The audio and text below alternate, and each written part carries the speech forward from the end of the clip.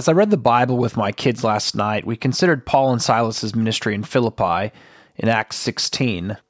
In the town, there was a woman who was demon-possessed that was pestering Paul. And Paul commanded the demon to come out of the woman, and she was set free from spiritual bondage that she had known for years from that demon. But Paul and Silas got into trouble for this because as they set the woman free from the demon, this came with economic consequences.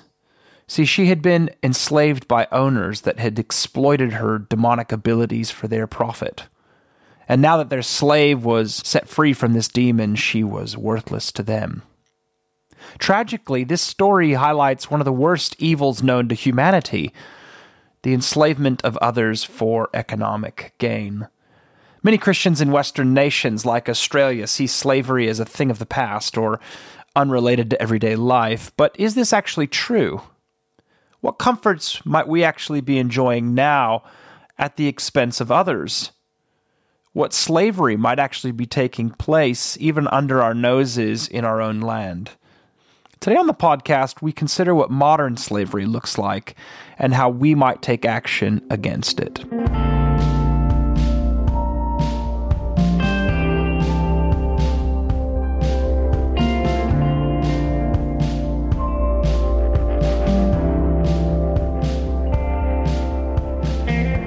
Hello, this is Chase Kuhn. I'm coming to you from Sydney, Australia, more specifically from lockdown in Sydney. And I'm very pleased to introduce my guest today, Emma Penzo. Emma is a member with me on the Social Issues Committee for Sydney Diocese and works in the banking sector and also attends church in the Sutherland Shire of Sydney at St. Luke's Miranda.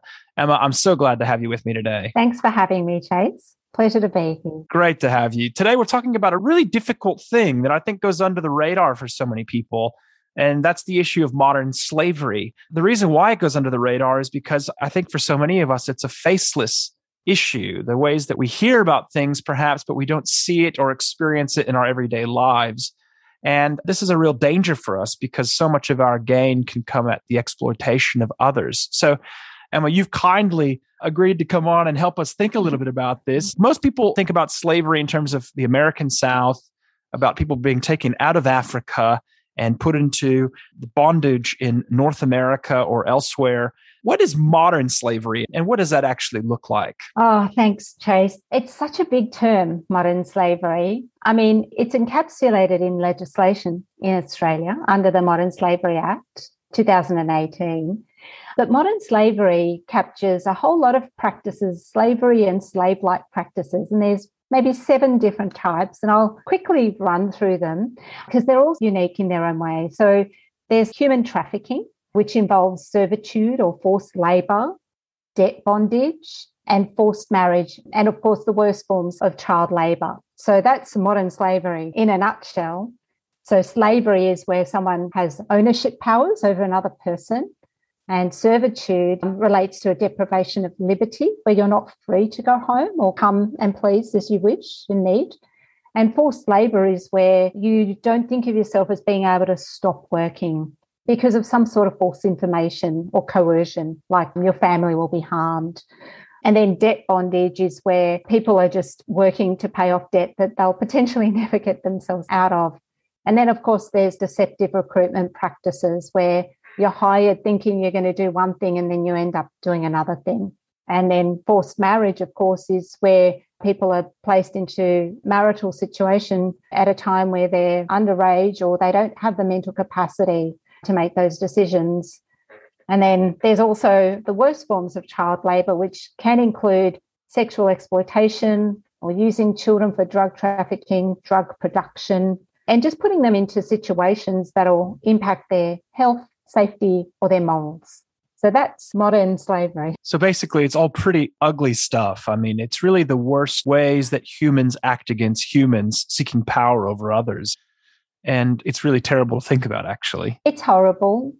And a couple of times when I've had to explain modern slavery in the corporate world, where I've had to present to my CEO, and I've given her case studies. It's quite an emotional process to pull together some of those case studies so that there can be understanding of the situations. Yeah. And I guess this is part of what makes it so hard to talk about, is that it's such an ugly side of humanity. It's the kind of things that we'd rather not be aware of. And yet these are the kinds of things that we need to be aware of, because if we're not careful, we can participate in or perpetuate these kinds of practices, perhaps unknowingly.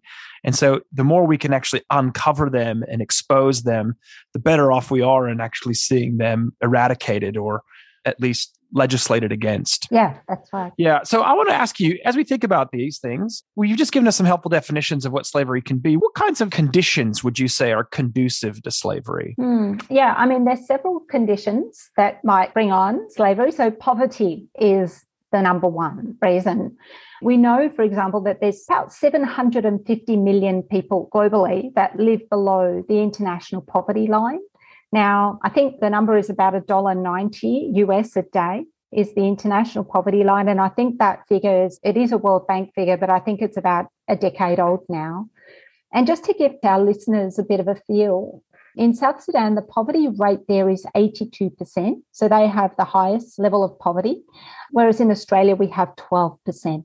So that's the kind of disparities. So poverty is the first one. The second one is discrimination of women, mostly children, refugees, and religious minorities in fairly homogenous societies. Third one is civil war and those fleeing civil unrest. And of course, who can forget the scenes that we've been seeing from Afghanistan?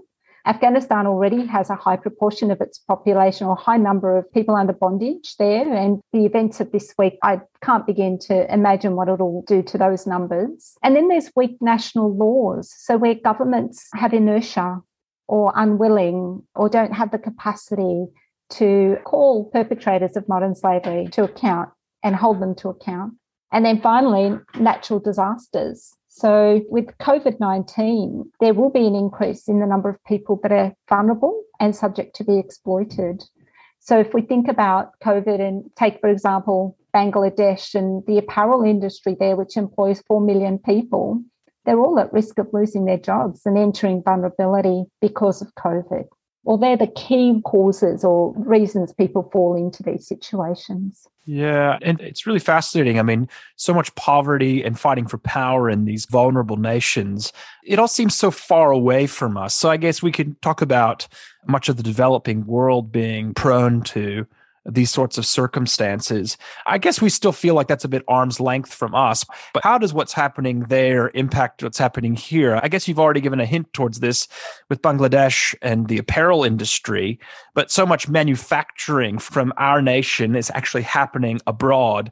So how does that impact us locally, I guess, and make it a local concern? Yeah, there's 40 million slaves worldwide, 40.3 million. That's the estimate. And that's a conservative estimate. And so the Walk Free Foundation or Walk Free organization lists the top 10 countries where these people live as being India, China, North Korea, Nigeria, Iran, Indonesia, the Democratic Republic of Congo, Russia, and the Philippines. So those 10 account for 60% of that 40 plus million. And the way that it would affect us, well, there's two ways, right? So Australia is such a multicultural society. So chances are that we have friends or even family members who are from these regions or church friends who are from these regions. And so it could affect us on a personal level. I mean, there must be some very serious internal conflicts that people who've come to us from these nations must experience when they look at their life here and they compare it to the life that they had in their homeland and that maybe some of their friends and family continue to have. So that's like that dysmorphia, like it must be horrendous to live with. And so we could support those people by being more aware and perhaps being more empathetic. But I think, like going back to the focus of your question, we also trade with these nations. And we use the word trade as usually being like an intergovernmental term, right? What's your balance of payments and the like. But really, that only reflects your and my purchasing habits. Like I just bought something from Amazon and it arrived from overseas. And so that foreign trade is actually the purchasing activities of everyday Australians. And so I think I've been a bit scarred by a Four Corners report in 2019. And if the listeners Google, they'll be able to find this report, where they represented some examples of the supply chains of some common department stores that I shop in, that you would shop in, shops that we use every day, our favourite clothing shops. And they gave an example in one of the Chinese Xinjiang province, it was, where they featured the Uyghur women who were claiming that they were being made to produce some of this apparel under bondage. And then there was also an example of a very high-end luxury fashion brand that maybe some of us aspire to own. I certainly don't own this brand, that the garment was being produced between China and North Korea, and it was being sent to North Korea for some detailing and coming back to China for finishing. And then it was shipped back to Europe to the high-end stores, all with modern slavery labour. But then even closer to home, if we think about the seafood that we consume, so whether it be out of a tin of tuna, or whether it be at one of those fine dining places, they might also harbour elements of modern slavery in their supply chain. Right now, there are men and boys in fishing fleets from Indonesia, Cambodia, and the Philippines, and they're living in the most horrid conditions while they fish for their daily catch. And so I pick up that tin of tuna and, who knows how it came to be there. Yeah. That's heavy to think about. And we'll talk about this in a moment, about how we can take action and not feel paralyzed by this information, because it can be quite overwhelming. Before we do that, though, this is a really, it's a real startling wake up for many of us as we realize the implications of just our own purchasing habits and things on these practices around the world. But what kinds of slavery are present in Australia? Or we have listeners all over the world, but I mean, in particular about Australia, where we are here, is slavery all offshore, or are there examples of modern slavery even on our own continent?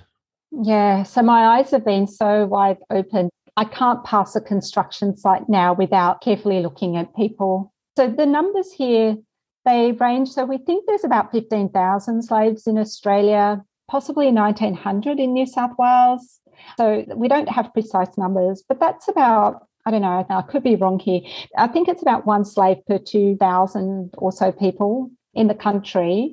And then if you proportion it out to us Sydney Anglicans, and this is an underestimation, but if there's 50,000 Anglicans in Sydney attending Sydney diocese churches, that's like 25 slaves amongst us all, right under our noses as we go by our daily business. And you've got people here that are forced into modern slavery in the agriculture sector, construction, domestic work, meat processing, and we all think about the meat processing facilities that have been so in the news during COVID, and just think about those poor workers who've been vilified, and then cleaning as well as some food services. Usually they come here on temporary visas to fill skills gaps, or more likely to do the jobs that Australians won't do. And that's because the minimum wage here in Australia simply won't enable people to live and earn a living here. So if I've got time, I can maybe give you a couple of examples. Yeah, of course. This one came up on my LinkedIn feed last week, but it was a woman from Southeast Asia who had married an Australian man. It had come out. They were living, I think it was in Dandenong in Victoria. And he then proceeded to divorce her, and her community swooped in to supposedly help her. And the way that they helped her was to put her into domestic servitude, where she'd be sleeping on the floor and cleaning all hours of the day and into the night. And then eventually her story led her to a brothel where she ended up becoming a sex worker. So that's not unusual, where you have partner migration rings, where people come in through marriage visas and then they're dumped, and then supposedly helpful people pick them up, and that's where they land.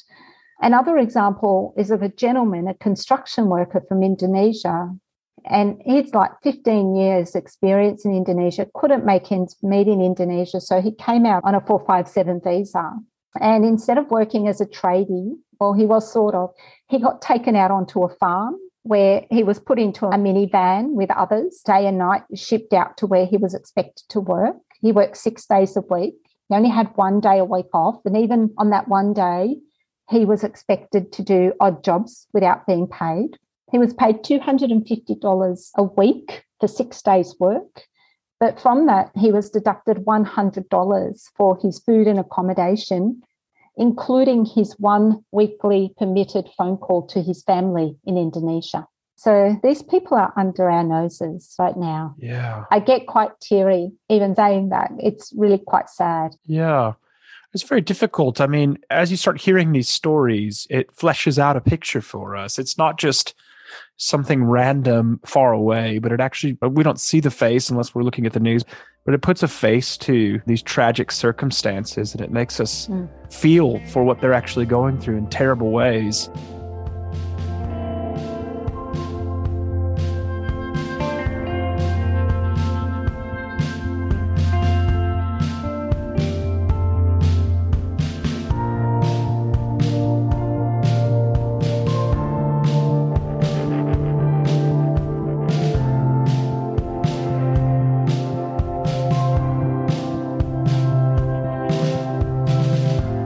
As we take a break from our program, I'm excited to announce the live event program for 2022. Christians have a mixed history with the law. The tightrope that seems to be walked is somewhere between legalism and license. But perhaps this is not the right way to think about righteousness in God's kingdom. For 2022, the Center for Christian Living live events will consider different laws that Jesus expounded in Matthew chapter 5. Exploring how the commands reveal the heart. Plan to join us as we consider righteousness that is more than superficial. Jesus said there in Matthew 5:20, "For I tell you, unless your righteousness exceeds that of the scribes and Pharisees, you will never enter the kingdom of heaven." Our first event of the year will be on anger. I will be speaking at this event, kicking off our series. So please mark March 9th on the calendar, or better yet, go online and register for the event. If you're a minister or a Bible study leader, we'd love for you to consider a group registration for our live stream option. Now let's get back to our program. I want to begin to turn to thinking about how we can address these things in our own lives. And I guess we could start with something that you've mentioned. I mean, we're hoping that Christians aren't going to brothels. There are concerns that we have, obviously, about, we are all buying produce and meats and things. And so there's obvious concerns there. We are in businesses maybe that can be held to account. One of the things I've been really proud of is where I work here at Moore College, as we've been doing this audit for the Social Issues Committee for the diocese, we've been talking about being responsible in our institutions. And I was able to ask my institution, they said, wow, there's some things we need to make sure we investigate. And we went back through our supply chain and investigated, are we giving contracts to contractors, cleaning contractors that are going to be responsible, having visas, giving appropriate wages. And I'm thankful to say that we can do that, but we've had to make sure that we were doing that. Yeah.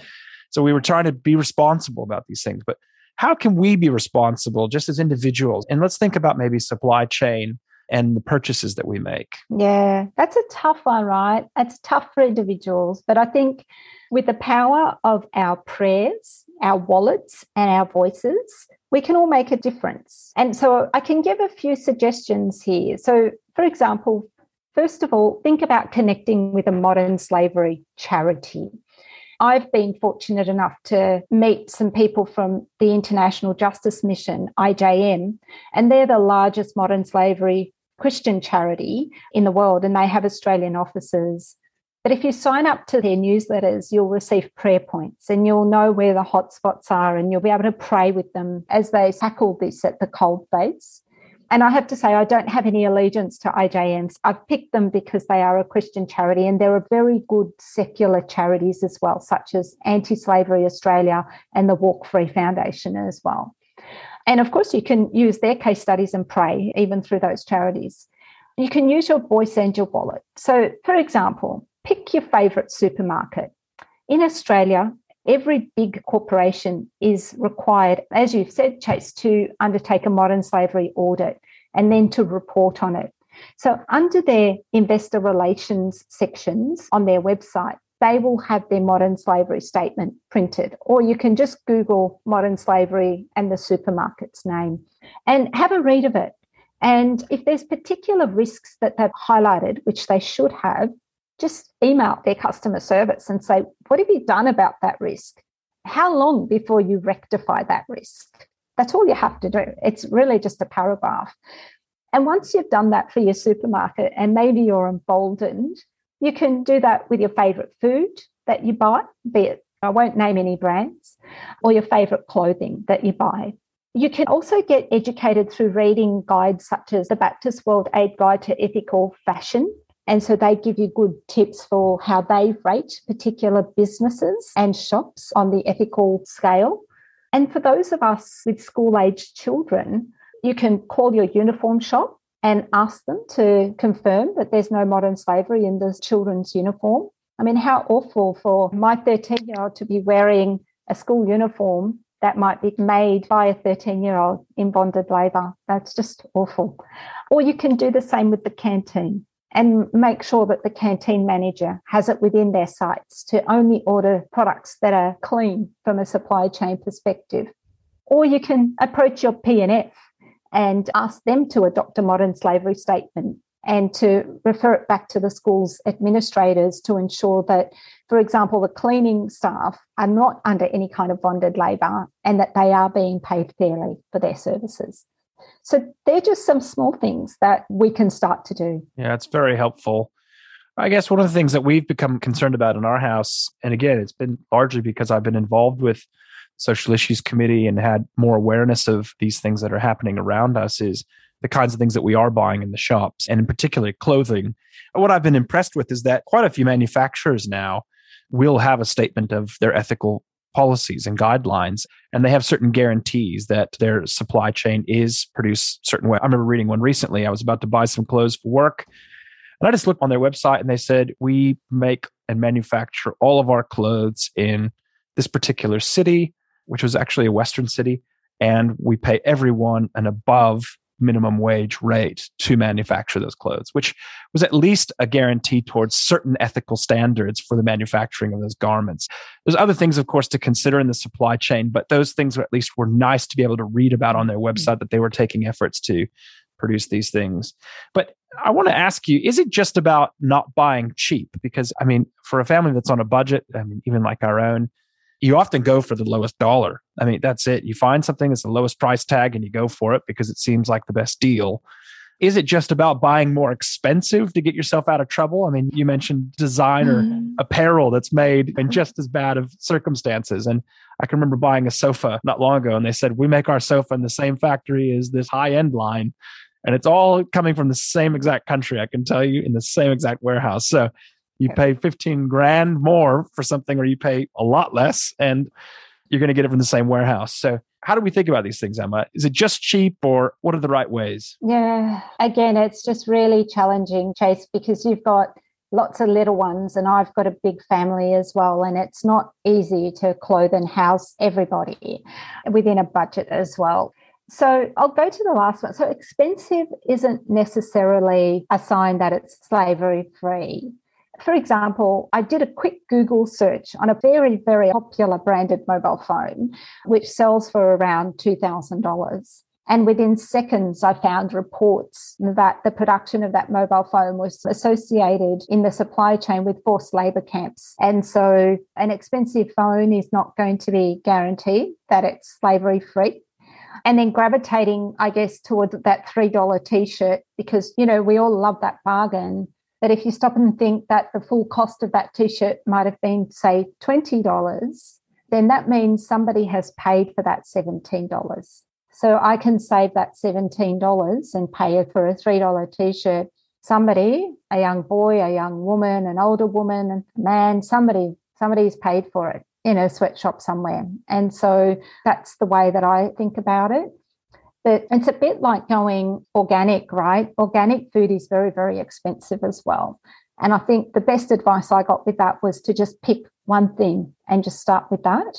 And so that would be what I would be saying to listeners today, because with all the hundreds of purchase decisions we make in probably a given month, it can become very overwhelming very quickly. Yeah, no doubt. Yeah. And I mean, we've felt this before, you know. How much guilt do you feel after you've bought something cheaply and think, oh no, what have I done? Like, was I wrong in doing that? I mean, was what I could afford at the time? Was I foolish? Or I've been using, how many smartphones have we all had now? Where does it come from and how have we gotten it? So recognizing that we keep living And in some ways, these things have come to us. How do we counter, this is a bit off the cuff here, but how do we counter the argument that sometimes demanding fair trade actually upsets whole local economies as well? And in one sense, the fact that we are buying still these things that have been manufactured is in one sense a justification of those people that have been working for them. Yeah, I mean, that gets into really complex economic development discussions. And I guess the simplest way that I can maybe respond to that is if we take our gentleman from Indonesia who came out here on a 457 visa, whereas maybe you or I doing maybe the work that he was doing could not live in Australia because of the living standards in Australia. And so that wage, we basically couldn't even pay our basic bills. Yeah. For him to be paid that Australian minimum wage would provide ample opportunity for him to feed his family. And in fact, I think his plan was to do it for 3 years, save up, and then go back and set himself up and his family up. And so I think the trick to think about is, so when they come into our shores, we should pay them what is fair, what is the minimum wage even, and not take cruel deductions from them and enable them to be able to save, to be able to get ahead in their own economies.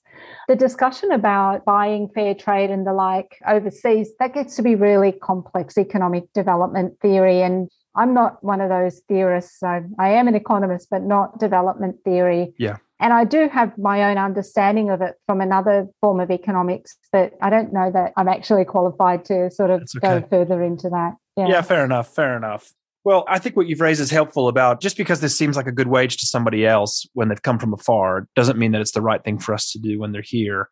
I mean, I grew up in California where we have known large amounts of illegal immigrants who have come searching for better wages. What they end up getting paid is not minimum wage, but it's better than what they would have at home. And so they are saving up. They're living in bad conditions so they can get enough money to take it back home and have a better life. That's the idea. That's actually rocked everybody. I mean, it hasn't been a win for anybody because it keeps people working under the table, under the radar of good government support systems. They're actually illegal. They're being paid illegal wages, which are not just off the books, that's illegal, but also less than what they should be paid. And it also then upsets all the opportunities for local work because it puts other people out of jobs because people can get paid less than a minimum wage. It becomes very problematic for everyone around. It's just disgusting. It's very bad. And you think, oh, well, we're giving them a favor, but we're not actually giving them a favor. What we should be doing is paying them what they're owed according to what our local wages are. It's very, very difficult stuff. Yeah. And they might not be working under conditions of bonded labour either. No. Right? So that's where that grey zone emerges. No, that's right. And if they were paid their minimum wage according to Australian levels, and it might be something that maybe a university student, say take fruit pickers, that a university student might find appealing, but not enough for someone on a family with a family responsibilities to fund that family's lifestyle. If the 457 visa holders were provided even just that minimum wage, that would be enough for them to be able to set their family up. But don't hold them in bondage. Yeah. Don't ship them out in the back of a truck like a bunch of sheep. Yeah. Don't take their passports away from them. Don't limit their interactions to just one day a week with their family or one time a week, and make sure that they have adequate time to rest and recover per the employment laws here. So that's where there's that really fine line between bonded labour and then poor work practices and policies. Yeah, it's very helpful.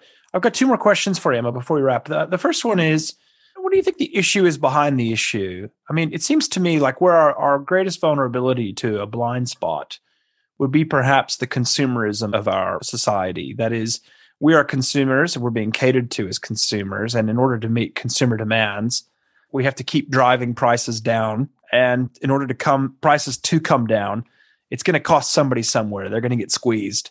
And so how is it that we can think about this in terms of a meta level? Is it consumerism that's the problem? Yeah, that meta level. I think household economics is definitely a factor. I don't know about consumerism. I mean, consumerism is at the root, I think, of all Western challenge, quite frankly. But I think the reality is that there's a real household economics issue that impinges on this. And then there's this idea of we are victims of our own wealth here in Australia. We are so wealthy that even the poorest of us are so wealthy, except for maybe that 12% that I referred to earlier. But it's really hard for us to see beyond our worldview And I know we joke about first world problems here. Like my son is doing a trial HSC remotely right now. And so our big first world problem is, oh my goodness, is the NBN going to withstand the challenges of a 2-hour HSC math trial exam? So we find it really hard to see beyond ourselves. So I think the worldview, is really what gets in the way. And then finally, because they're silent victims and somewhere on the other side of the world, or they're just silent, it's easy for us to just walk past, or it helps us to not focus on them because it's very painful as well to be confronted with the effects that your commercial decisions are having. So if we sort of unpack what consumerism means, that's the kind of three places that I come to. Yeah. Household economics, we're victims of our own wealth. We can't really see worldviews beyond ourselves, and we have silent victims. Yeah. Or invisible victims. Yeah. And sometimes it just takes that painful glance, that one look to actually see what's behind what we know and experience and realize that at what cost it's come. I mean, I can remember visiting slums in developing countries, and you come home and you have nightmares for weeks about it because it's just so horrific. Yeah. And then you realize, wow, I feel guilty about what I've enjoyed just thoughtlessly in one sense and not appreciated the comforts that I have. As we round off our conversation, Emma, and I'm really grateful for the help you've given us today. How does thinking about the gospel prompt different thinking or living in this area? Yeah. And I do have some Bible training, but nowhere near as much as you, Chase. So I think you're much, much more qualified on this than I am. But glad to hear from you on this. But, maybe from the perspective of someone who sits in the pews as opposed to someone who's up the front, I guess the way that I come at this particular problem is that we ought to see everybody as being created in the image of God. And so just like me, who has also been created in his image. And so I don't know why I, in particular, was born into the affluence of Sydney, Australia, when probably another woman who was born on the same day as what I was, in that month of March, so many, many decades ago, was born, say, into uber poverty and without any access to education. We are both made in the image of God, and I need to respect her. I can't compare myself to her. I can't see myself as being better off. And I certainly should not be speaking words like, this is me speaking. Thank goodness it's her and not me. She's been made in the image of the Lord, and I need to respect that. And I need to have empathy for her. So that's my first lens, biblical lens. And then the second biblical lens goes back to that silent victim. And I think of Jesus's teaching and the parable of the Good Samaritan in Luke. And I just think about the way in which the Samaritan picked up the stranger in his path and took care of his needs. And he cost him to do that. And so we think about the fact that the world is such a small place in so many ways, and that these people, these slaves, are actually in our path.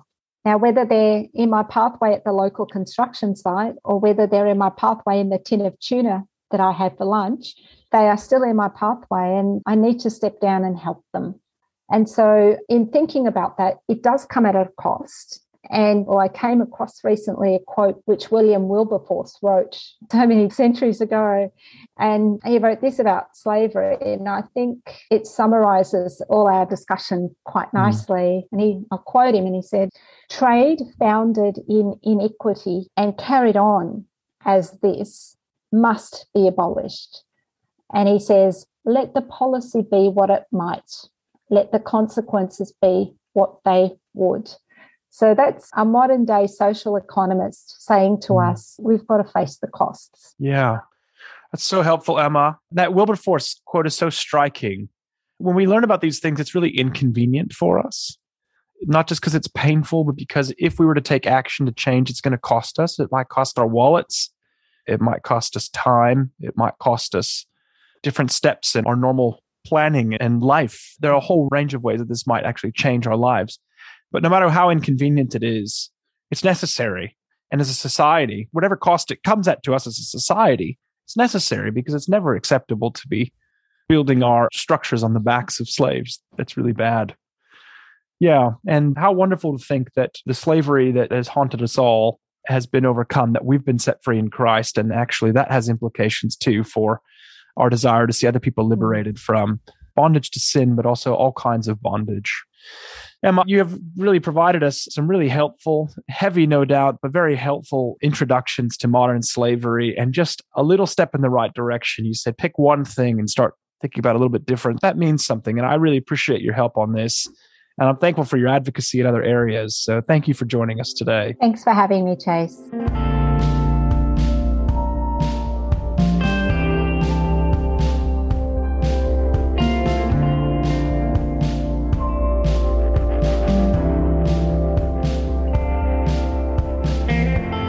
To benefit from more resources from the Center for Christian Living, please subscribe to our podcast.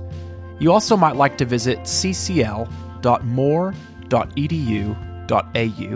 where you'll find a host of resources including past podcast episodes, videos from our live events, and articles published through the Center. On our website, we also have an opportunity for you to make a tax-deductible donation to support the ongoing work of the Center. We always benefit from receiving questions and feedback from our listeners, so if you'd like to get in touch, you can email us at ccl@moore.edu.au. As always, I would like to thank Moore College for its support of the Center for Christian Living, and to thank my assistant Karen Beelhartz for her work in editing and transcribing the episodes. The music for our podcast was generously provided by James West.